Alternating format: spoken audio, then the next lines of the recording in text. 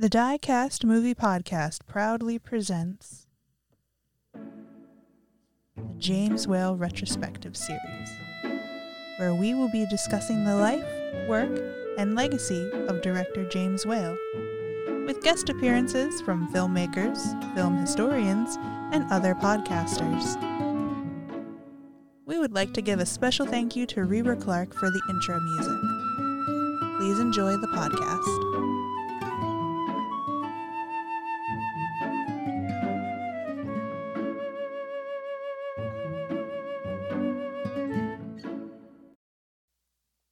Hello, everybody. Welcome to a bonus episode of the James Whale Retrospective Series. Yes, we're doing two bonus movies. We're going to be doing The Road Back, and we're also going to be doing The Wives Under Suspicion with Rod Barnett. But I'm doing The Road Back with Troy Howarth, who is earlier on, you heard him when we talked about The Great Garrick. He's a writer, movie commentator. He's written books like Assault on the System, The Nonconformist Cinema of John Carpenter, Murder by Design, The Unsane Cinema of Dario Argento, and a whole bunch of other books. And you've done commentaries on various different movies. Troy, how you doing today? I'm good. How are you? I'm doing pretty good. For listeners wondering, my internet's down. I'm tethering this on the phone, so hopefully everything on this recording sounds good for you guys. It's the best I can do on the internet. Just went down like literally minutes before Troy and I started to record. Well, we're talking about a cursed film, so maybe it's appropriate that this should be a cursed recording. I never thought of it that way, but that could be right. Maybe I got to be careful where I watch this film. Then I don't want to bring back the undead and things like that. Heaven forbid. But Troy, what's been up with you? I know you have a lot of things in the hopper. Anything you can talk about? I have a new book that I've finished that we're getting towards getting into the layout phase about Umberto Lenzi, the Italian director. Starting up another project in collaboration with an Italian film historian, Eugenio Orcolani. We're going to be doing a book called Unsung Heroes of Italian Cinema that's going to focus on 4 different directors who aren't as well known, but who are interesting, and we're going to try to shed some light on them.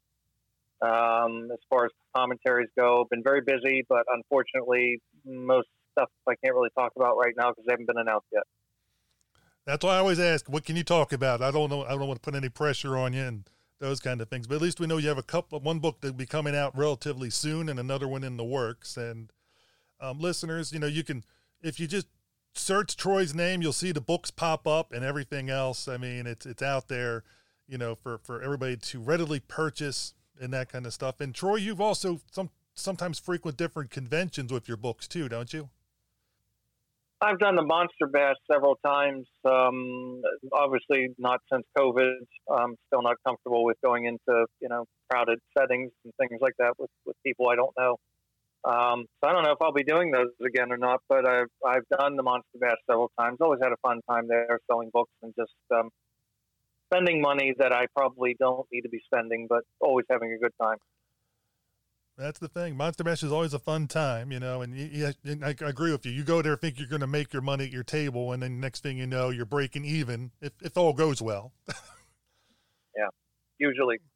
But it's all part of the fun. I mean, I often thought with the Monster Bash, if I would have seen something like that when I was a kid, I would have absolutely lost my mind because all these tables with movies and things that are, they're readily available now. But back, when I was a little kid in the 80s, oh, my goodness, I would have gone insane seeing tables like that with some of those movies on them. But, we live in a different world now. So it's still kind of fun to browse through them, though. It is, and there are movies that are hard to find, and actually hard to find good copies of. And speaking of that, The Road Back by James Whale there is a restored version. Nobody can watch it. It's in the Library of Congress, and for some reason, it's never been released to the general public. So we're watching still the 1937 version on YouTube, and it's an interesting experience watching this YouTube version. It's not the best pristine transfer we can get. It's pretty it's back to the days when we used to use the rabbit ears on the TV to get the station that you don't normally get type quality, is the way I would look at it. Yeah, we'll talk more about the different edits and so forth, and the confusion that seems to be around about what's available versus what isn't available. But unfortunately, and we talked about this a bit last time when I was on about the Great Garrick, there's a lot of whale stuff that's unfortunately difficult to see. Movies like Journey's End, if you want to see a good-looking copy of that, good luck. Although, up until relatively recently, it seemed impossible to see a really pristine version of the Old Dark House, and now we have this beautiful Blu-ray restored version, which looks as good as Frankenstein and the Invisible Man. So, never say never. It's always possible, but I've never understood why some of the studios will put out box sets for directors. Not to knock them at all, but I'm not sure what their kind of commercial viability is. Something like Fox putting out a box set of Frank Borzage films, for example, whereas Universal has a bunch of key James Whale films, not all of them, but it has a bunch of them. That would seem like a no-brainer. Put out a James Whale box set. The non-horror stuff, the stuff that people have read about, but in many cases haven't seen. One More River and Remember Last Night. I mean, I am happy to say that there is some stuff coming. I'm aware of at least one really charming James Whale film that's finally going to get a release, hopefully this year. But there's a lot of stuff that hasn't been released, and this is certainly a big one. Although it's difficult to talk about this one in a sense because it's almost impossible to really assess it based on what we have to work with. I agree with you there. It makes it this will make it a little tough. Well, we're going to talk about the film we did see, and then we'll talk about what we've read is in the restored version and what is out there. I mean, because we know it's there. It's in the Library of Congress. It has been shown, so people have seen it. So this is not like it's some mythical beast that nobody could ever find or see. It is there. It's just depending on somebody wants to put it out.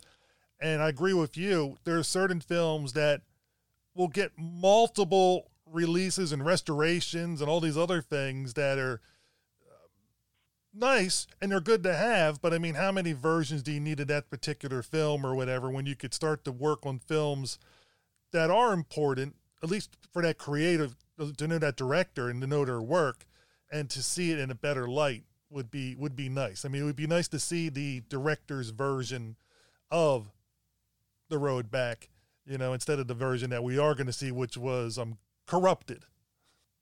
Yeah, I don't think we'll ever see the original cut. James Curtis in his book about Whale indicated that's probably not likely. The original version that Whale turned in was even watered down slightly, but we'll talk about that more later on. Certainly there are other edits and so forth, and the version that's floating around now is not really reflective of what he wanted to do. I mean, re-releasing films, I'm fine with it as long as you can do it better. If you can give us a better transfer, if you can add in better extras, treat it with a little bit more respect. I mean, it took them long enough to finally give a movie like The Black Cat, the Edgar Ulmer film, a nice version with commentary tracks, things like that. So by all means, continue putting them out if you're going to do better by them. But yeah, there are a lot of films that, and in some cases you have to wonder what kind of shape are the materials in.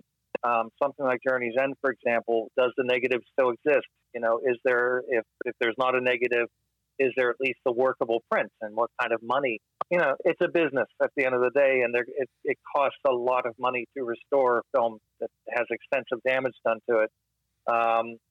For years, for example, The Curse of Frankenstein, which is a very important horror film, was available only in really subpar editions because the available elements were in such bad shape.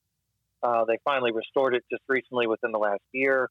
Still not perfect. It still could do with more work. But again, that's a lot of money, and it's not something that they're always going to be willing to take a chance on, especially when you start getting into some of these films that don't really have that cult value. A lot of Whale stuff seems to have been sadly somewhat forgotten. So I'm glad that you're doing this podcast for that reason, because it's nice to see some of the lesser-known films being celebrated along with the inevitable Bride of Frankenstein. Everybody knows those films. everybody's talked about those films to death, but some of these other ones have been comparatively ignored. Oh, I agree. And that was one of the reasons why I wanted to do it, because everybody knows his big 2 or 4, depending on The Invisible Man and The Old Dark House. And then after that, it starts to get, for the average moviegoer, what are they going to know? The vast majority of them are not going to know these other films that we've been doing. And I've been enjoying the road, because a lot of these I'd seen before. Actually, I should say a lot of these. Some of these ones I've seen before, but never associated them with James Whale, because I saw him, 30 years ago, 20 years ago, whatever. And now I'm watching him, and you can see him as a director. And for the longest time, I think I, like a lot of other people, just thought of him only as a director of the horror movies, which is only a small percentage of his overall work. And I think that's the thing that I'm hoping that people that have been going through all the episodes have started to realize, that he actually did a whole bunch of different things, comedies and musicals and dramas, and that's the key element. And with The Road Back, he was looking at this, from what I've read, to be one of his big pictures, like the one, and you can see a lot of the work in there, especially having seen Journey's End and knowing that he served in World War I, was in the trenches. You can see a lot of that brought to life. And so I think I'm able to assess and get an idea of what he was going for and what would have been in the finished product or in the restored version, or whatever version we want to talk about. I think I'm very happy that I've watched this film and then I put it on there. I think it's a worthwhile film. It's a good film to watch, and it's a film that gives you an idea of what people that have been listening to my podcast long enough know how much I hate the suits that get involved with the creative thing. And this is a film that's a prime example of suits getting involved. Well, this is the film that Whale did at Universal after Laemmle's had sold off the studio. Carl Laemmle and Junior Laemmle, of course, infamously was a very kind of, nepotism sort of run studio, but that wasn't unusual. It was true of a lot of studios. And they'd sold it off to a gentleman named Charles Rogers, I believe, who just didn't have the sympathy for Whale and his kind of exacting standards and his sometimes less than terrific sort of personality. I mean, he could be difficult. There's no question. He wasn't always the nicest of men. I mean, if you ever would talk to Sarah Karloff, she has a thing or two to say about the way Whale treated her father on Frankenstein. He was rather sadistic towards him. He could be very snobby. I mean, it was funny because he came from a very poor background and he reinvented himself as a gentleman, quote unquote gentleman, upper crust, which he was not. He came from a very humble background. But he had this sort of snobby attitude towards Karloff because Karloff was a truck driver and, did these things. And there was this kind of, weird quality to him that came out at times. He could be very tough. He could be very, very difficult. And part of the reason that this movie ended up the way that it was, financially, was because it went drastically over budget and over schedule. And of course, as we know, ultimately was changed numerous times as well. So although I'm given to understand that it performed well at the box office, it was just one of those things where so much money had been poured into it that it just really wasn't good enough. So it wasn't surprising that he kind of fell into a difficult time with the new regime at Universal. And he wasn't done at Universal after this. I mean, he did more stuff for them as late as Green Hell in 1940. But certainly that great period of time that was under Laemmle really was from 1931 to 1936. And then after that, things got a little bit more complicated, let's say. And this was certainly the great casualty of that. I mean, if you've ever seen Gods and Monsters, which I'm sure you have, there is a scene in the film. And of course, it's a very heavily fictionalized film, as you know. It's not a documentary. But there is a scene where Ian McKellen as well is talking about this movie in very sort of, in passion terms, that this was something, it was going to be his masterpiece. It was going to be his big film. And don't forget, too, it's a sequel to All Quiet on the Western Front, which was a big, popular, and critical hit. Won Best Picture in 1930. So there was a big prestige factor attached to this story. It applied to him and appealed to him on the level of obviously having been in the Army. He'd risen to the ranks, become a second lieutenant, and he ended up being captured by the Germans as a POW from August of 1917 until the end of the war. So, he had reason to feel certain things, and he latched on to certain themes that were present in Erich Maria Remarque's book. But there was a kind of very strong, not so much anti-German, but anti-Nazi theme that runs through the book. It's not that the book was, attacking the Germans as a whole, but certainly those people that supported and helped to make it possible for things that ended up happening was very much attacking them. And that was something that he responded to and was very attached to and very passionate about. But obviously that ruffled some feathers. And so here we are, looking at a film that in many respects has been demasculated down through the years. And for listeners wondering, this is based on the book The Road Back by Erich Maria Remarque. Thank you. Erich Maria Remarque, who a German writer who wrote this back, to talk about, again, the experiences of the soldiers coming back from World War I. And the book is, I have not read the book. For what I've read about the book, it's a more pessimistic version, more how the soldiers came back and were really just totally changed by their experiences, and how the society they came back to did not seem to change. It did not seem to learn from the problems of war. And if you look at that message is in the movie, and it does hold true, not as much as it is in the book, but it is in the movie where they come back, and it just seems like people are like, oh, that was the war. You could, it's different there. Now we're here. And they expect these people to come back, these soldiers to come back and just flick a switch on and off. Like, oh, you're on the war. Now you're off war. And suddenly you can just readjust. And for a movie that came out in 1937, a lot of the themes in it are so more important, so recognized and important today, that we realize that soldiers going out and coming back from these things, how they had that PTSD, but we didn't know we used those terms back then. How they coped, and these four soldiers each coming back, and they're talking about more, but mainly the main cast is four, and how they go back into society, and how society handles them coming back, and how things have changed, and how their worldview has changed. When you go as young men, literally boys out of school, they haven't even finished their school. They have to come back and go to school. So they must have been like, I guess, the equivalent of a junior or senior in high school for us. And they go away for 3 or 4 years, then come back and are expected to reincorporate in seamlessly. And I thought the movie did a very good job of that.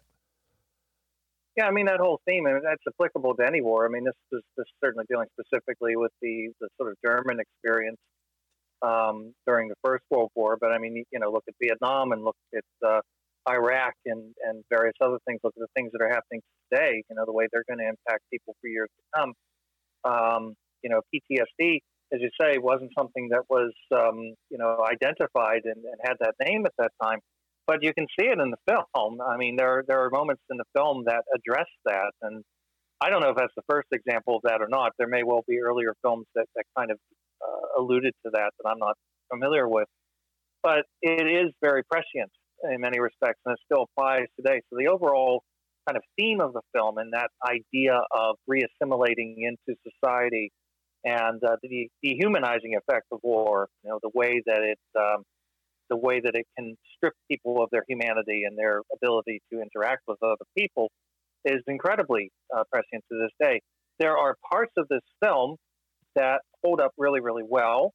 There are parts of it where you can see Whale's technique. There's a really beautiful shot where the camera sort of booms up, does a crane shot up into the air to look down over this big group of people. It's a very, very impressive shot.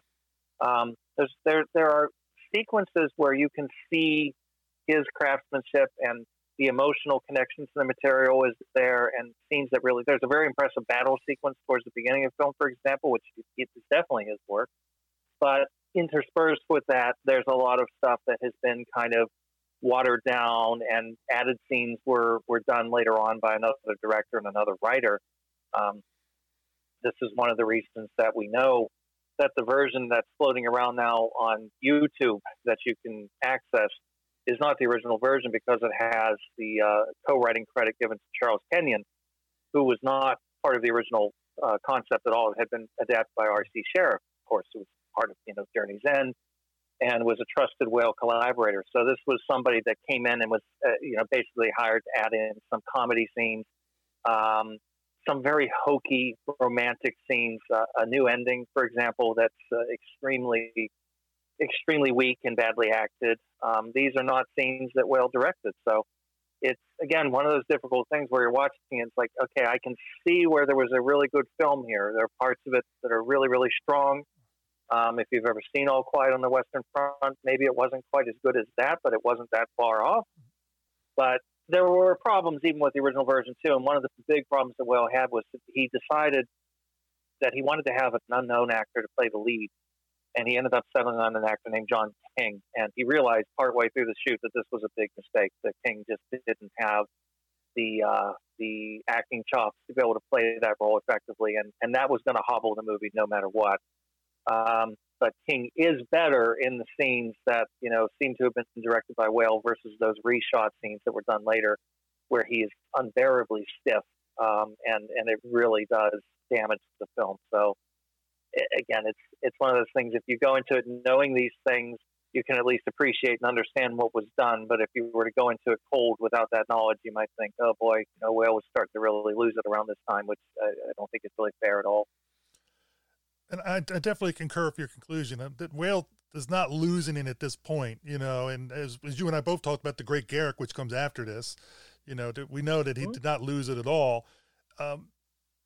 Sometimes you make a casting error, so to speak. You think, somebody's able to perform to a certain level and they're not able to, or you think you can mold the person into the performance you want, which I think, if we look at the past, there's times I think where Whale has done that in prior movies, where he's taken somebody and was able to guide them and teach them, like Journey's End, classic example, where he was able to take the lead male actor and try to mold them and guide them through and teach them those things, because he was being a former theater actor and director and stuff like that. He knew it was in his wheelhouse.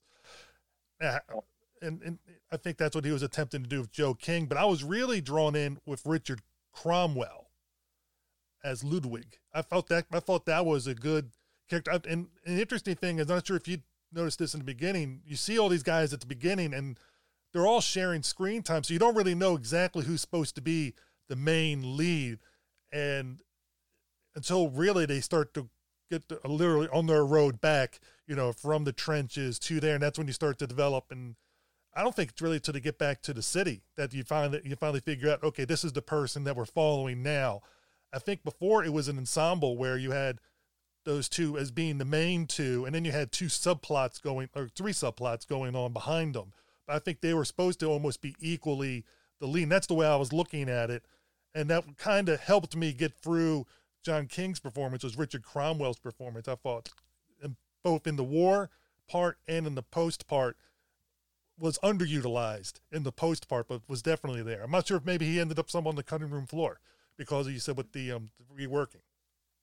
That's possible. I know there are a bunch of actors who were cut from the the version that we've seen. There are about a dozen actors, I believe, according to James Curtis, some of whom are actually still credited on materials for the film that are not in it.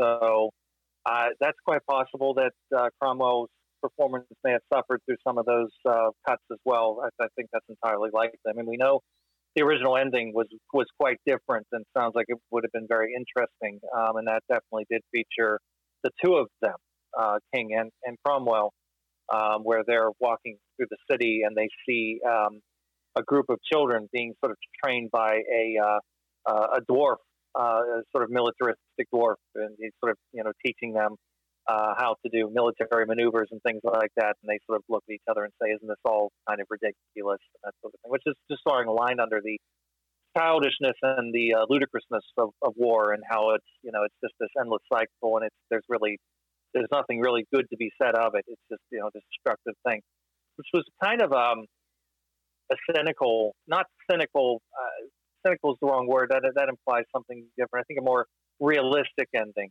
It's a darker ending. It's something that wouldn't have really uplifted the spirits of people coming out of the theater in 1937. So of course that was an early casualty. So they add in this kind of romantic scene with John King at the end, which is just hopelessly terrible, before going into one of those sort of old-fashioned newspaper montages. That's not Whale's material. That wasn't what was originally intended to be there. So Cromwell definitely, I think, ended up suffering through some of this as well. James Curtis in his book says that Cromwell should have been the lead, and I would agree with him. I think he would have been much, much better. But I do understand Whale's thought process that he wanted to have somebody that, he had been acting for a while. He was a contract player at Universal, so it wasn't like this was his first film, but this was his first, sort of big lead role. And I think he was hoping and banking on the idea that I can get this guy out there and give him a good, juicy, dramatic role and guide him through it, and he'll do fine. And just realized early on, it's not working.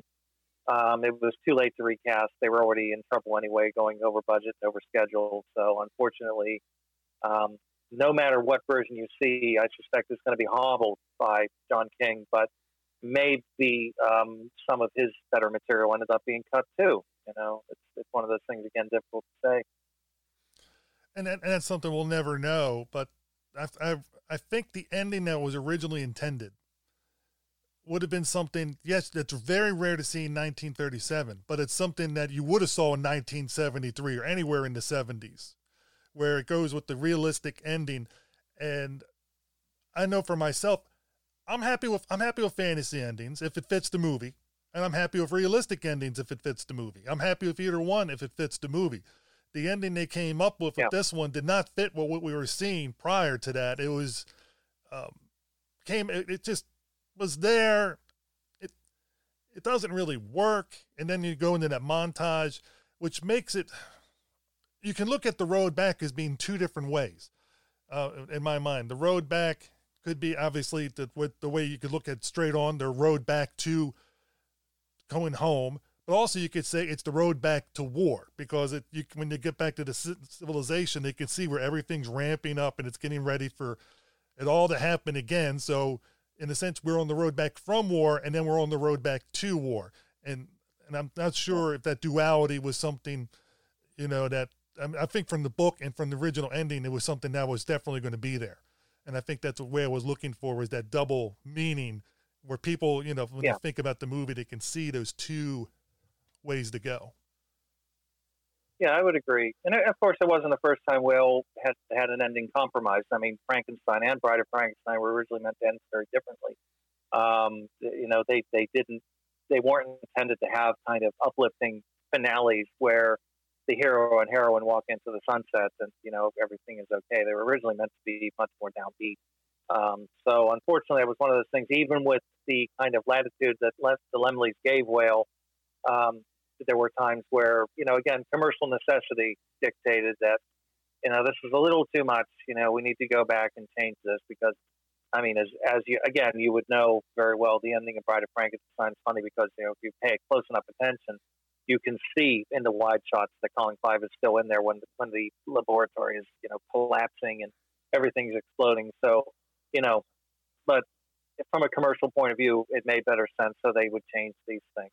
So, yeah, I mean, it's unfortunate. And again, it's the art and commerce aspect of filmmaking, which is just the practical reality. I mean, when you're playing with other people's money, you sometimes have to sort of kowtow to what they want.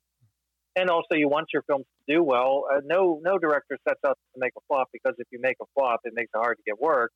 Whereas if you make a film that's well received, you're more likely to be able to go out and make what you want to make. So, Whale was good at kind of negotiating with the studio. So, for example, they desperately wanted the sequel to Frankenstein. So he said, "Okay, let me make One More River. I want to make One More River." They didn't care about that. That was the last thing in the world. They were interested in some John Galsworthy, sort of class system melodrama. They didn't care about that.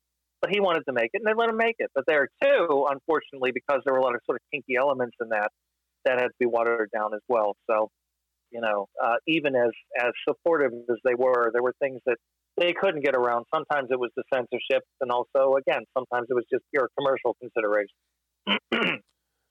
Which makes me wonder, because Whale was definitely a very intelligent man and knew the game, knew the system he was in. Like, definitely at certain points, after the first couple of movies, he had to know the system. And it makes you wonder if he would purposely push the envelope way farther than he wanted, than even he thought. He's like, well, if they give me all this, great.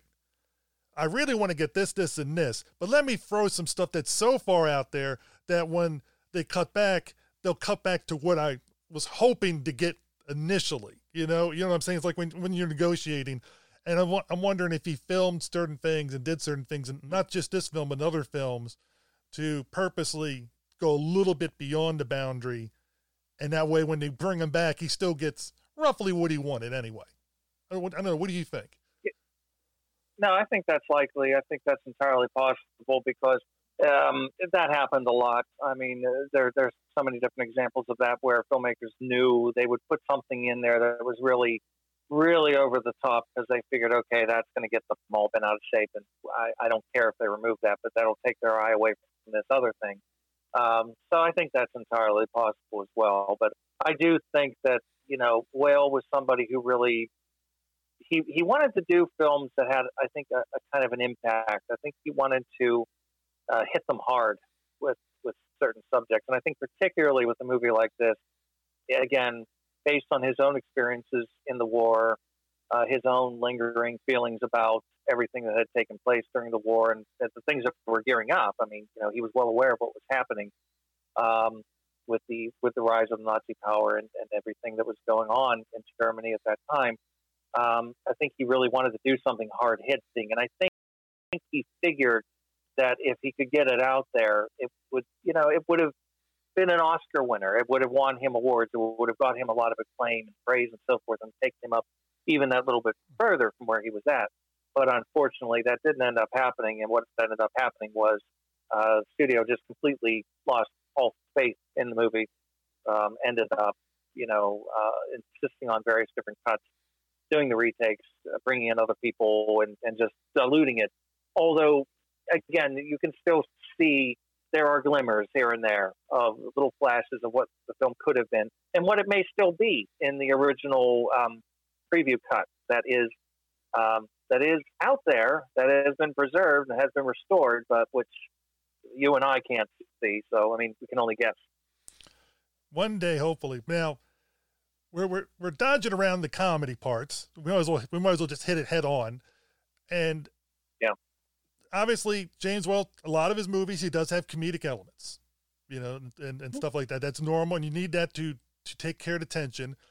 And when you get somebody like Andy Devine, or Devine in there, you're going to have certain comedic things. And from that, I didn't mind any of the comedic stuff that was really taking place in the trenches, because I think that's what soldiers had to do. It was their way of coping. You can call it the I'm trying to think, the black comedy or the gruesomeness of it.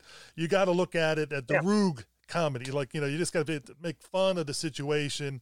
And the same thing with Slim Somerville. Both of them played well with each other, did well in that parts to get you to tone about what it was like, the day-to-day drudgery, and how do you get through this. Yeah. And then Willie comes... I'm sorry, go.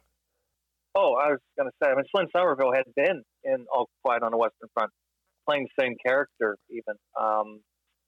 He's the kind of connecting tissue between the two films. Whale did cast both of those actors. He did cast Andy Devine. He did cast Slim Somerville. So it's not like they were sort of inserted later. But a lot of their later stuff, a lot of the less successful comedy elements were the scenes that were added later on. Just to give, I guess, a little bit of background and get a sense of, what went on with the shooting of this film and how things kind of progressed. Just give you a sort of brief synopsis there. It was shot over a period of 15 weeks, 73 days, between the late January and late April of 1937. That's a long shoot. It went 19 days over schedule. And even after that, Whale was granted an additional 3 days of filming in May so he could get some additional stuff in the can. So obviously at that point, they still have a lot of faith in the movie. It had originally been budgeted at about 770,000, but it ended up going over $1 million. And this is 1937, and this is not, not the Depression is not that far in the rearview mirror and everything. It's a lot of money. But again, I think they thought that with the All Quiet on the Western Front connection, the prestige of that and the popularity of that film, that it was a safe bet. At that point, the film was what he wanted it to be. He was very happy with it initially. His original edit of the film ran nearly 2 hours. But at that point, Charles Rogers, the head of the studio, booked it for some screenings in late June. And he had a slight change of heart at that time. He ordered some changes, some cuts.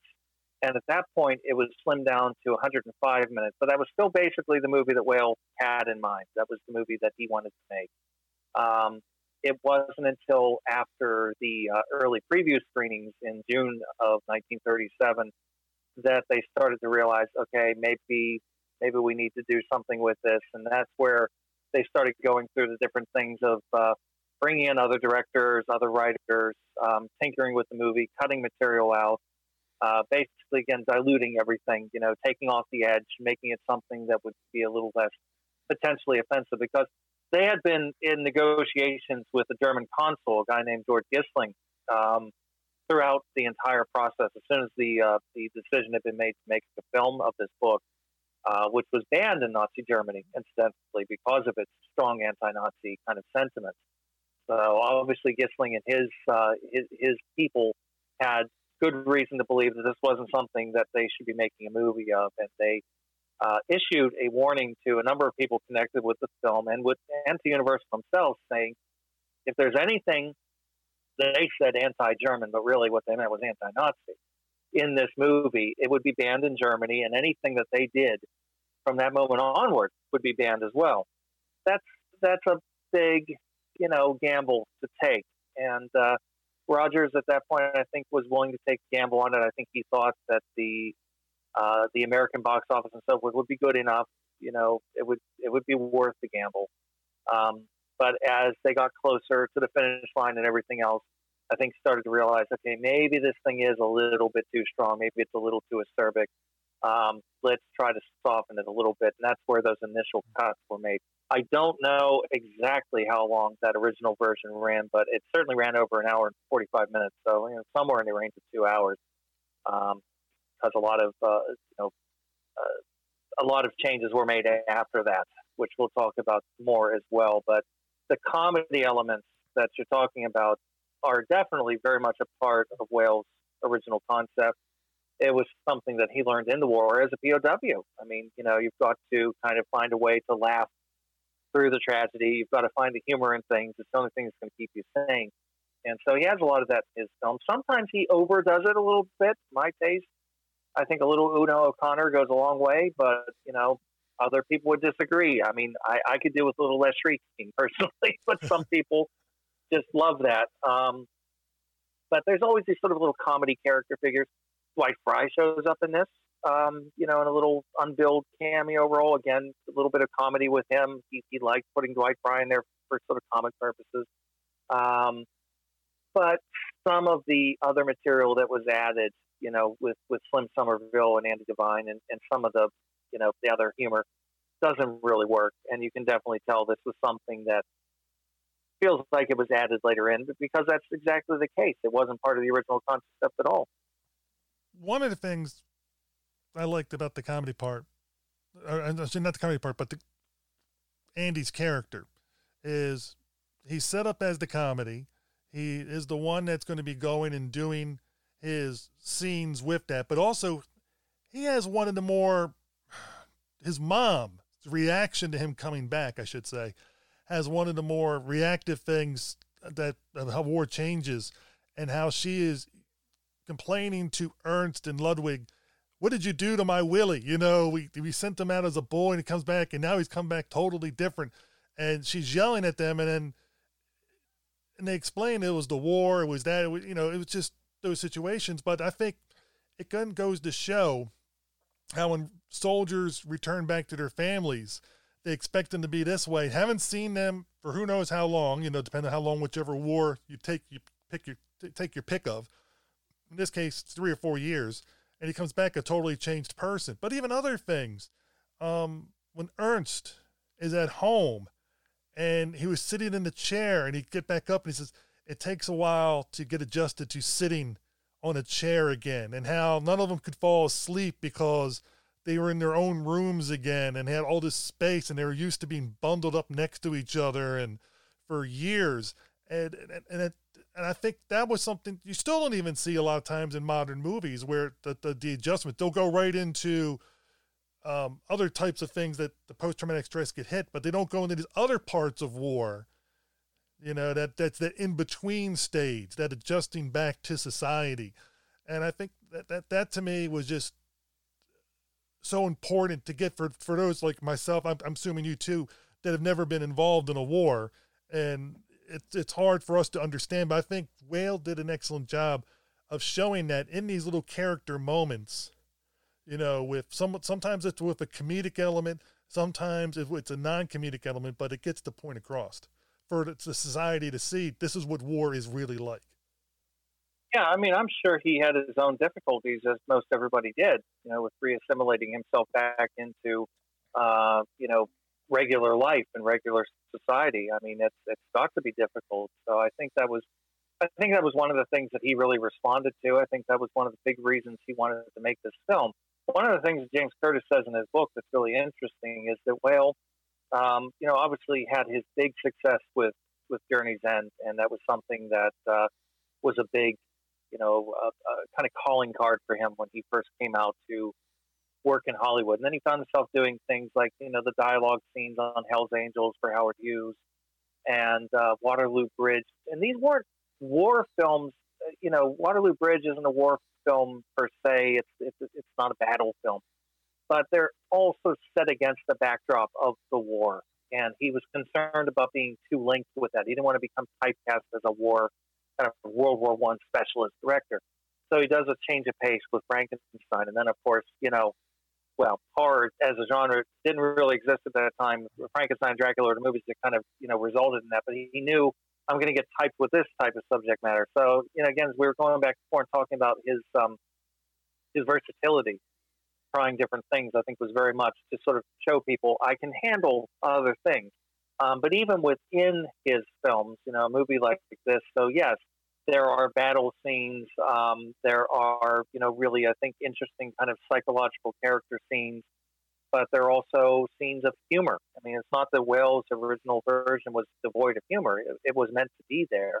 The bad part, obviously, is what they ended up doing, where they added in all these extra scenes and things and kind of pulled out wholesale, big scenes that he was really proud of, scenes he was really particularly pleased with, that were very important to the overall dramatic structure, integrity of the piece. Throw that out. It's too dark. It's too this, it's too that. Let's put a little bit more in here between Slim Somerville and Candy Divine, because everybody's enjoying that stuff. And it didn't. It certainly didn't help the film at all, and certainly from his point of view, he thought it was absolutely destroyed. I believe he never even saw what they did to it. I think he refused to actually look at the revised version. So that was unfortunate. But, I think those little moments, some of the things you're talking about, with the use of the humor where it works, and the whole emphasis on kind of trying to reassimilate into society and, the post-traumatic aspect and everything else, that's the kind of material you can pull from it and say, maybe what we have now is incredibly flawed, but if he had been left alone, maybe we'd be talking about this film much more reverently than we are, because now at best it's kind of a forgotten footnote. Exactly. And I know you wanted to get into why, like, the changes that happen. And I think that's a good time to go into, because now we're talking about, let's get into, we talked about the good stuff, and we might as well start talking about the flaws that develop, because I think we've hit pretty much all the high notes, except maybe the trial scene. But we can get to that later on. I think let's segue over into the flaws. Well, I mean, again, it's a film that was troubled There were a lot of reasons why things went over. There was a lot of location filming, and there was bad weather, a lot of rain and things like that. It ended up going very much over budget and over schedule, as I indicated.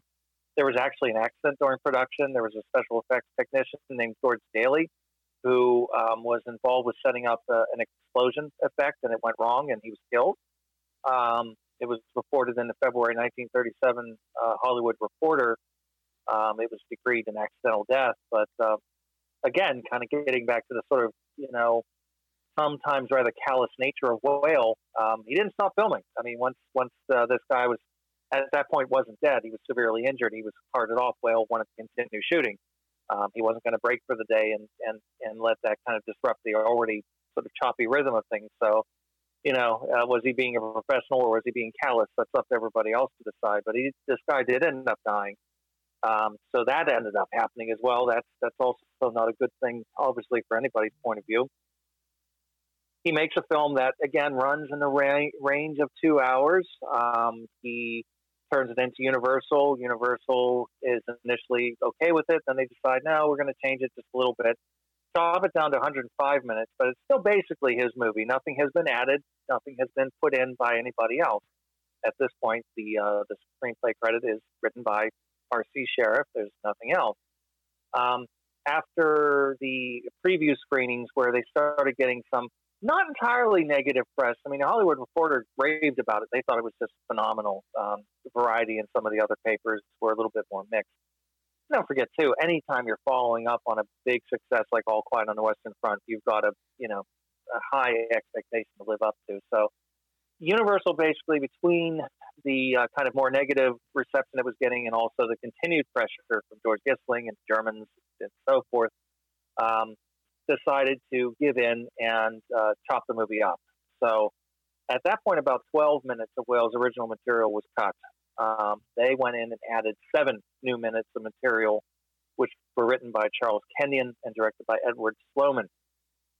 John King and a couple of the other actors were brought back in to participate.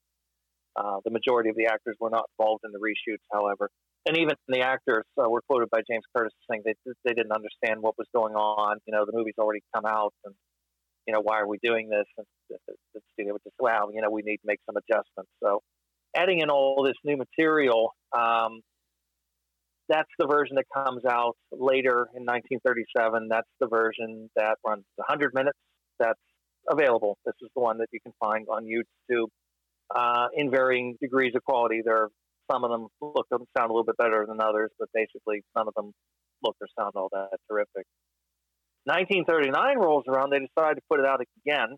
And at that point, I've never seen this version, but there was a 1939 reshoot where Frank Tuttle was brought in to add some new material. And that version added in some voiceovers to sort of patch over some of the structural damage. And they actually brought in an actor to play Hitler in that version as well. I've never seen it, but I'm told that it runs somewhere in the range of 70 minutes. Now, that's pretty substantial. If they went back and, even just cut out a half an hour, that's bad enough. But they added in new material. So, I mean, it must have been pretty much cut in half by that point. I've never seen that version. I don't think it exists anymore. But the sad irony of that is the fact that that's the version that Erich Maria Remarque saw in 1939 because obviously the film had been banned in Germany, so he happened to catch up with it in 1939, absolutely despised it. He was so unhappy about it that when the Universal's rights to the story lapsed around 1941, 42, he withdrew the rights, and that's why the film is still in limbo. It's never been given a commercial release on video. It doesn't play on TV. It's one of the movies that kind of, disappeared off the map. And what's interesting is I never realized this so recently that Remarque was actually married to the actress Paulette Goddard. You'll remember things like The Cat and Canary. She actually willed all of her husband's literary rights to New York University, and so they actually control the rights to The Road Back as a book, and presumably might have something to say about what's going on with the film itself. So that could explain some of the reason why the movie is pretty much nigh on impossible to see any kind of decent version. So the version we can look at now, general release version from 1937 that runs 100 minutes, about 93 minutes of those are directed by James Whale. The rest is directed by this other group of people. And it is what it is. I mean, again, we just have to kind of guess at it and see past the deficiencies. I would be interested to see that 70-minute version from 1939 just to see how awful it must be. But that seems to have kind of dropped off the map altogether. From a train wreck type experience, I guess it would be something interesting to see. I mean, I think both you and I are definitely in agreement. We'd love to see the version in the Library of Congress, to see the preview version that went out, and get an idea of pretty much it's the best we're ever going to see of Whale's work on this movie. You know, that's the best version to see, which only a handful of people. I think they did one showing of it, and that was it. And I don't know how many people were in there. I have a little bit about that. So I was digging around online, and there's been some confusion about that too. Now, again, according to James Curtis, the true original director's cut, you know, the one that Whale originally turned in, it was probably close to 2 hours. We're probably never going to see that. That's as impossible as seeing the long version of Bride of Frankenstein, all the stuff that's gone. Unfortunately, studios in those days didn't tend to hold on to material. So what happened with the Museum of Modern Art, there was a film preservationist named David Sten who found the preview cut at the UCLA Film and Television Archives and brought it to the attention of Martin Scorsese. Martin Scorsese has the Film Foundation, which is devoted to preserving and restoring films. Scorsese was able to drum up financing from NBC Universal and Museum of Modern Art, got involved, and they were able to do this restoration of the preview cut. That's 105 minutes of pure James Whale. That's his film. It's not exactly what he originally wanted it to be, but it was close enough, and I think it was a version he was reasonably happy with. They did do a restoration of that.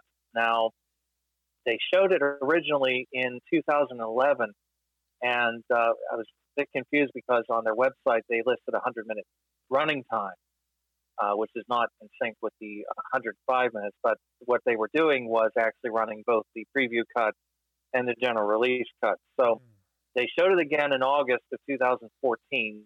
By that point, they've updated it to include a 105-minute version. And then they screened both cuts again in June of 2016. So they've screened it several times for those who are lucky enough to be in the area and have been able to go and see it. I've not seen any trace of any other screening since June of 2016. So, you know, we're going on 6 years that it's been kind of sitting there gathering dust. But the time and the money and everything was put into it to do a proper restoration. So you'd think eventually somebody at some point would say, you know, let's get this thing out on video. But again, going back to what I said about the whole rights aspects, I don't know to what extent that complicates things. I mean, obviously Universal was involved in helping to fund the restoration, but do they continue to have any rights to it? It doesn't seem to be the case. So that's something that the lawyers have to work out, and sometimes that can take a very long time. Which, who knows, they might be doing that behind the scenes now. We just don't even know about it, and it's just taking, which would be a promising thing if they were doing that. This is a speculation, listeners. I'm just guessing here. We have nothing to go on, but that would be a pleasant surprise if down the road suddenly it's like, oh, the rights, everything, the stars align, the rights, and boom, it's out. And that would be a boon for movie fans.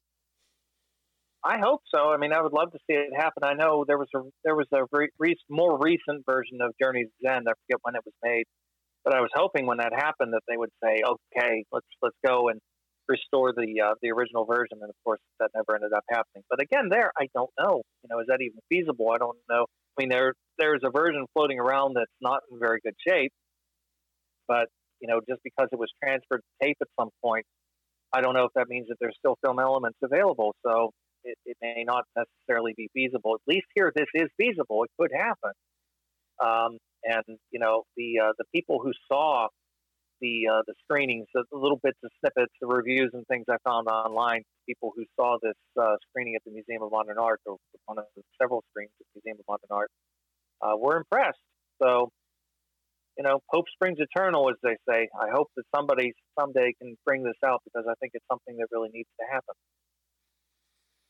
Oh, I agree. I agree with you. And having seen the film, and you and I both seen the bones are there, like the structure's there. It's just parts of it don't work. But I think if you're able to look past it, you can see what was going on, and that's the part that disappoints you, is just knowing that it's not lost forever. The original version's lost forever, but the preview version is restored and sitting in a vault, and it's just like so close yet so far away, because the work is done for it to be released. It's just a matter of getting that last legal hoop or whatever through, and that way they can get that out there. And that's the part that's kind of depressing. Yeah, the participation of Scorsese through the Film Foundation is particularly heartening in that sense, and I know he's very, very responsible about wanting to get these things out there and preserved on video and give people an opportunity to see them. So I think there's reason for cautious optimism, and I hope that it happens within our lifetime so we get a chance to see it. I'd be very interested. Just reading about like the original ending, for example, I can picture that. And I think that's something that if it was as simple as just taking away that hokey ending that we have now, that Sloman added on, that is so out of whack and out of tune with the rest of the picture, and you put that original ending back on, I think that would just really, really make all the difference in the world. I mean, Whale understood, as most talented directors do, that you need to grab the audience at the beginning, and you need to send them out on a high note. Whether you're, Billy Wilder with the great final laughs, in the great final lines and Some Like It Hot and The Apartment, things like that. The great zinger at the end, or a great sort of, gut punch of an ending. I think that's very important. Sometimes you can forgive kind of problems in the middle if you can remember that really strong opening and ending. And so what we have now, the opening section of the film, is actually, I believe, more or less the way he intended it to be. It's whenever they're coming back and, kind of getting back into society that things start to get rockier. And that's because that's where the changes were made. So I'd love to see it happen. I do think it's entirely possible. I don't know anything about any work being done about it, but that's not to say that, wheels aren't in motion. So fingers crossed. I agree. And we all know that Whale was never worried about a gut punch ending, because if you look at Journey's End, Waterloo Bridge, they both had that gut punch ending type thing. So this would fall in with those types of works prior, which was fitting with this type of movie, and that's how I go about endings. If endings fit the movie that you're watching, whether it's a good end, whether it's a happy ending or a sad ending, it fits the movie. But if it's a movie that's suddenly like pessimistic and looking at these things and suddenly has this happy thing, you're like, what? It just throws you off. It's like, what kind of ending is this? It doesn't. It reminds me of a gymnast routine where they do everything and then they don't stick the landing. And you remember, what do you remember? You remember, oh, they didn't stick the landing. It's the last thing the judges see, the last thing the audience see going out before the credits and before you go out the door. And there's been so many films throughout history that are good, and then the ending comes up and they don't do it. Or on the other hand, I've seen a lot of films where the first 2/3 of it or 3/4 of it were like mediocre to poor, and then it has this great ending, which also does not save the movie, because you're just kind of like, really? You could have been doing that the whole movie? Now you wait to bring it? Yeah, there's something to be said for that, but a good ending definitely does make all the difference. And unfortunately, this is a prime example. I mean, I'm okay with the way that that Frankenstein and Bride of Frankenstein end. I accept it. I've been used to those all my life, so it's okay. I can picture what it would have been like had it ended, the way it originally would have ended, just fading out with the burning mill at the end of Frankenstein and things going not nearly so happily at the end of Bride of Frankenstein, but I can accept it. Maybe, too, because those are more in a fantasy context, whereas this is dealing with something very hard-hitting. This is a war picture. This is meant to have a very specific statement, and some of that statement is if not completely diffused, it's at least being watered down. It's there if you squint. It's still there. You can get it, but you can tell that in the cutting and in the reshoots and the shuffling and everything else, Universal's kind of done some gymnastics there to kind of make it a little less offensive, where it needed to be maybe offensive, and it needed to really kind of pack a very specific punch. I mean, 1937. Things that are going on in Germany, the war, America's entry into the war is only a few years away.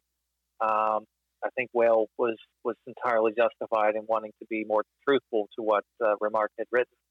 And certainly also Remarque had good reason to have written what he had written as well. So, but it's good to know that even though the preview cut isn't quite originally what he wanted it to be entirely, it's at least got that ending. It at least has other things in it that he was upset were removed. So again, that's one of those things. I don't feel like I've really seen the film yet. Partly because I've seen such a bad-looking copy, and Whale is such a visually extravagant director. And we should mention that this is the last time that he worked with John Meschkow, the cinematographer, who unfortunately was not even really at this point a functioning alcoholic. He was doing extraordinary work, but there were a lot of stories about him just being falling down drunk on the set, and he ended up being replaced on it by George Robinson, who did most of the interior stuff. George Robinson, of course, went on to do a lot of the Universal horror films like Son of Frankenstein and The Mummy's Tomb and The Scarlet Claw and a lot of things like that. So he was a great cinematographer too. But there is some really, really great moving camera work that we see in this film, typical Whale, and also a lot of that sort of chiaroscuro lighting, where a lot of light and shadow and things like that. Oh, that's where a lot of the retakes stand out as well, because they tend to be more flatly shot and flatly framed, so they're not nearly as interesting or arresting visually. So, I don't feel like I've really properly seen this movie quite yet. And what do you think of the music? Because one thing I want to mention, Dmitri Tiomkin is one of the great composers in film history, and so many scores. I think if I remember, he did The High and the Mighty, and the credit list is awesome and forever. But I mean, this was one, I think the earliest movie I think I've now seen where his work was there. And I was shocked when I was watching the thing. It's like music. I was like, whoa, they got, cause he's around, but it's just, it was a pleasant surprise to see him in the credits and to get to hear his music. Yeah. Whale, had heard an earlier score he had done. I can't remember which one it was. I don't know if it was Lost Horizon or something that he had done. But Whale specifically asked for him and was actually very happy with his score. Whale, of course, was very much involved with the soundtracks for his films. He loved using Franz Waxman, for example. Of course, did that extraordinary score for the Bride of Frankenstein. Did other films for him as well. So he'd done Mad Love, which is a great Peter Lorre Colin Clive horror film from MGM. And Whale had heard the music for, I do believe it was Lost Horizon, and said he wanted him to do the soundtrack for this film. It's a very good score. It's very effective, and I think one of the things that's also effective too is sometimes the lack of music. Certain scenes really work really very, very well. I think there was some controversy over whether there should be scoring or no scoring over the battle scene, for example. And I think sometimes a lack of music can work really well. So it's not one of those scores that is laid on so thick that it's constantly telegraphing every single emotion, but it does have some really very powerful themes that underline the drama and bring out the best in the material. So no, I think it's a very, very good score. That's what I mean. When I saw his credit, and I was like, this is going to be something that, for me, it'd be like one of the earliest things I've ever seen in him movie-wise that he'd done. And I was so happy, because it's like you see later work, and sometimes you get a composer, they come out of the gate slow, and then they get the momentum, and other composers come out of the gate strong and then fade away, and then some stay strong the whole time. And he's one of those composers, I think, that came out of the gate strong and stayed strong for the majority of his work, and it's like everybody, music, art, humor, it's always subjective to each individual, but I think for this particular movie, it definitely added to it. And I'm like you in that I don't need to have a constant theme music playing every time in a movie. Nowadays, it seems to be a lot of movies are overly saturated with music. And it's to the point where it's almost too much. I like to think that the listeners and the film watchers are intelligent enough to be able to figure it out. And I don't know if you've ever done this, Troy, but I've done this with some films where I'll turn the sound off and just watch the acting for a movie I've seen before, because my theory always is, if a filmmaker is doing a good job, you should be able to figure out or know roughly what's going on. You might not know every detail, because obviously some things in dialogue, but you'd be able to have an idea what the emotions everybody's feeling, what the mood the filmmaker's trying to get across from just watching the action without any supplemental material. And I think that's what the good part about some filmmakers, that trust the absence of sound, trust their ability to be able to invoke that through the cinematographer and the actors and the script and get that across. And I think, I don't know, have you ever done that where you turned the sound off and just watched it, just to see just the acting, just the facial expressions and motions? Yeah, I've done that on occasion. There's also examples of, as I'm sure you're aware, I'm a fanatic of Mario Bava, for example, and some of Bava's films were rescored for American releases, and usually by Les Baxter, who was a composer who tended to really lay music on very, very thick, wall-to-wall carpet scoring, I tend to call it, and to compare the way that score is versus the original way it was scored for the Italian version is very interesting, because very often there was a lot less music and a lot more sort of atmospheric ambient sound and things like that. So I always prefer that approach versus the wall-to-wall carpet score. Tompkins obviously his credits go a mile long. He worked with Hitchcock several times. He worked with Howard Hawks numerous times. A great composer, obviously, but sometimes scores, and I would agree with you. Sometimes I tend to think of like Hans Zimmer, for example, as somebody who just tends to really smother a movie with too much music. I mean, when Zimmer's scores work really well, like on the Ridley Scott films like Gladiator and Hannibal, it's fine. But there are other times where it's almost this constant sort of droning. Or John Williams, after a certain point too. John Williams, I tend to like his earlier stuff, but after a certain point, tend to become a little too sort of pompous and too big all the time. To me, sometimes that actually undercuts it. Whereas I think sometimes it's meant to really bring out more emotion. I think sometimes you can kill it by doing that, by just layering on too much music. I mean, you never know. Some films do call for more music; they need it, and other films you can get away with very little music. I mean, famously on The Birds, Hitchcock brought Bernard Herrmann in just to sort of orchestrate electronic bird noises and things like that, which does create a kind of oral tapestry for the film that's very effective, but without the conventional kind of scoring. A more recent example was No Country for Old Men, where there's no real music in the film per se. I mean, but there is every now and again sort of slight electronic drones and things in the background. It's not music in the way that we tend to think of music, but it kind of helps create an unease in certain scenes, and that's very effective too. So, I think Whale in general was somebody who, again, because he wasn't somebody who just took the film through the shooting and then moved on to the next film and had nothing to do with post-production. He was there the whole way through. He was there with the editor. Ted Kent was his regular editor, worked on this film. Ted Kent did not do the later edits. That was his assistant came in and did it. The Whale had nothing to do with that. But he would be involved with the placement of the music, how loud the music is, how soft it is. These are things that are very important, that if you have a director who really cares about details like Whale did, you're going to get that throughout his films. And that's, I think very true of this movie, at least as best we can tell from what we have to work with now. Oh, exactly. And do you have anything else you want to bring up about the film? Because I pretty much have covered all the stuff I wanted to talk about.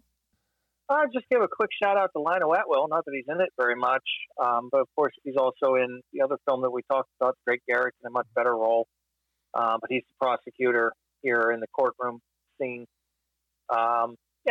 He doesn't have a lot to do, but he's fine as usual. He always does good work, fiddling around with the monocle and things like that. Finding little bits of business to enliven his character. So and some of the usual kind of universal supporting player character faces who show up. I mentioned Dwight Frye, for example. There are other people as well. I'm told that Edward Van Sloan is in it somewhere. I did not spot him. Maybe he was cut from the movie. I'm not entirely sure. But, that's part of the joys that I get with watching a lot of these films where you have these actors that are very familiar faces, and it's always a lot of fun to see them, and they always bring something to it. So, again, just to belabor the point once again, it's a tragedy that what we have is in such bad shape. It's a tragedy that it does not really reflect what he wanted. This is pre-Alan Smithy. I'm sure if that hadn't been an option at the time, he would have done that. He would have taken his name off this film. That really wasn't done back in those days. So, but what they also didn't do was add in, even though they add in, the other writer to the screenplay credit, they don't add in additional scenes by, so-and-so. So, it's one of the unfair things that obviously people would watch this film in 1937 and think it was all the work of James Whale, which it was not. So, bear that in mind if you decide to watch it. There's still good stuff in it. There's interesting things about it. The bare bones are there, as you said before. And hopefully at some point that preview cut will become commercially available. Well, I agree with you. And the only thing I want to mention now that you brought that up is Noah Berry Jr. is in the movie. Mm-hmm. And it's nice seeing him when he's young, because I always remember from the Rockford Files playing Jim Rockford's dad, growing up watching that show all the time. So it's nice when you get to see some of these character actors when they're older, and you get to see them when they're younger. And it's interesting because you try to figure them out. It's like, where are they? And it takes you a while to figure it out because they're 40 years younger or 30 years younger than they were when you remember seeing them. And it makes it nice to know that he had a long career and was in a lot of different work. Yeah, I mean, that's like if you go back and watch All Quiet on the Western Front, for the first time, it's amazing to see Lew Ayres. If you're familiar with Lew Ayres from later things like Salem's Lot, where he plays the school teacher and things like that, I tend to think of him as this little old man. But he's the lead in All Quiet on the Western Front. But anybody who is tuned into this and has seen this film, by all means, watch that. That's a great film. If you've never seen it, it's well worth seeing. But yeah, it is fun sometimes. You do tend to think that some of these people were born middle-aged, and some of them look like they were. I mean, some of them never really looked young. But Noah Berry certainly showing up in this is a nice surprise if you're a fan of sort of 70s and 80s TV things that he was a part of. And again, I want to thank you, Troy, for joining me to talk about The Road Back on this bonus movie episode with the James Whale retrospective. Well, thank you for having me. It's always fun talking about James Whale. And Troy, after we're done recording this, I'm going to have a roll of die and have you do an episode proper where you get to pick the movie, and we'll roll the genre. And that way we'll have you come back in a future episode where we'll have you in the normal traditional mode instead of tying you into a particular film. You'll get the one to pick it. Sounds good. All right. Otherwise, listeners, thank you for joining in. And don't forget the second to last episode of James Whale Retrospective will be Wives Under Suspicion with Rod Barnett, and then we'll have the round table. And I hope everybody's been following along and enjoying it as it's been coming out every so often, as we go through the James Whale Retrospective and enjoying this series. Everybody have a good day. Bye. I again want to thank Troy for joining me for The Road Back. And again, we have one more episode left of the James Whale Retrospective series, which will be coming out in a couple of weeks, where Rod Burnett will be joining me for Wives Under Suspicion. If you have any feedback, please email us at diecastmoviepodcast@gmail.com or leave us comments on our Facebook page. The song that we're going to end the episode with is a German soldier song. I'm going to try to say its name, Wo all Straben enden, which you can't tell unless you know German, but it's pretty much a very sad song sung by the German soldiers who were dying in the trenches during World War I. For those that are wondering what the lyrics are, I'm also going to post it on our Facebook page and my Facebook page because it has the lyrics there for you so you can understand exactly what they were saying. And I thought it was an appropriate song for this particular movie. Hope everybody has a good day. And now for the song.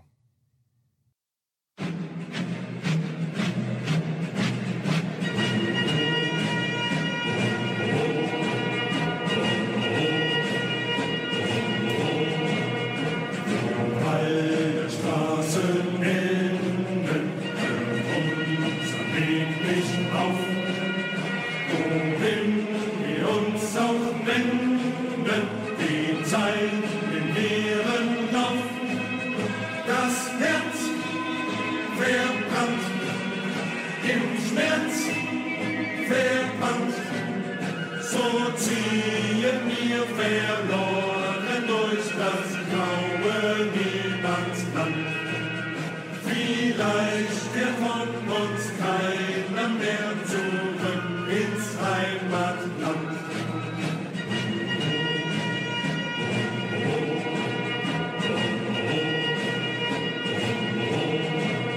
Zum Vater, Mutter, Schwester, gemeint sich unser Sinn.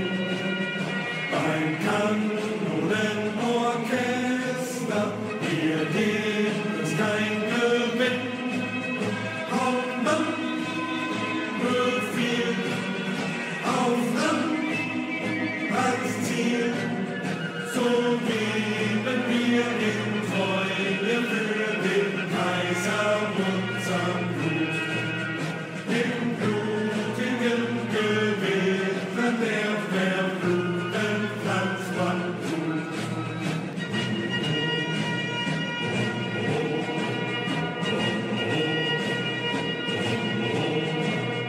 Die Welt aus Licht verschollen, der Schlamm ist knöcheltief.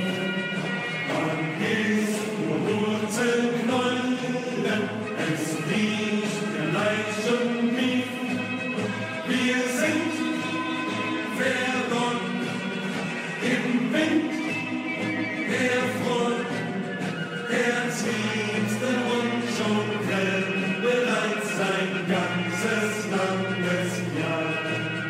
Doch auch im Osten glaub ich uns Vorbild an Russenschau.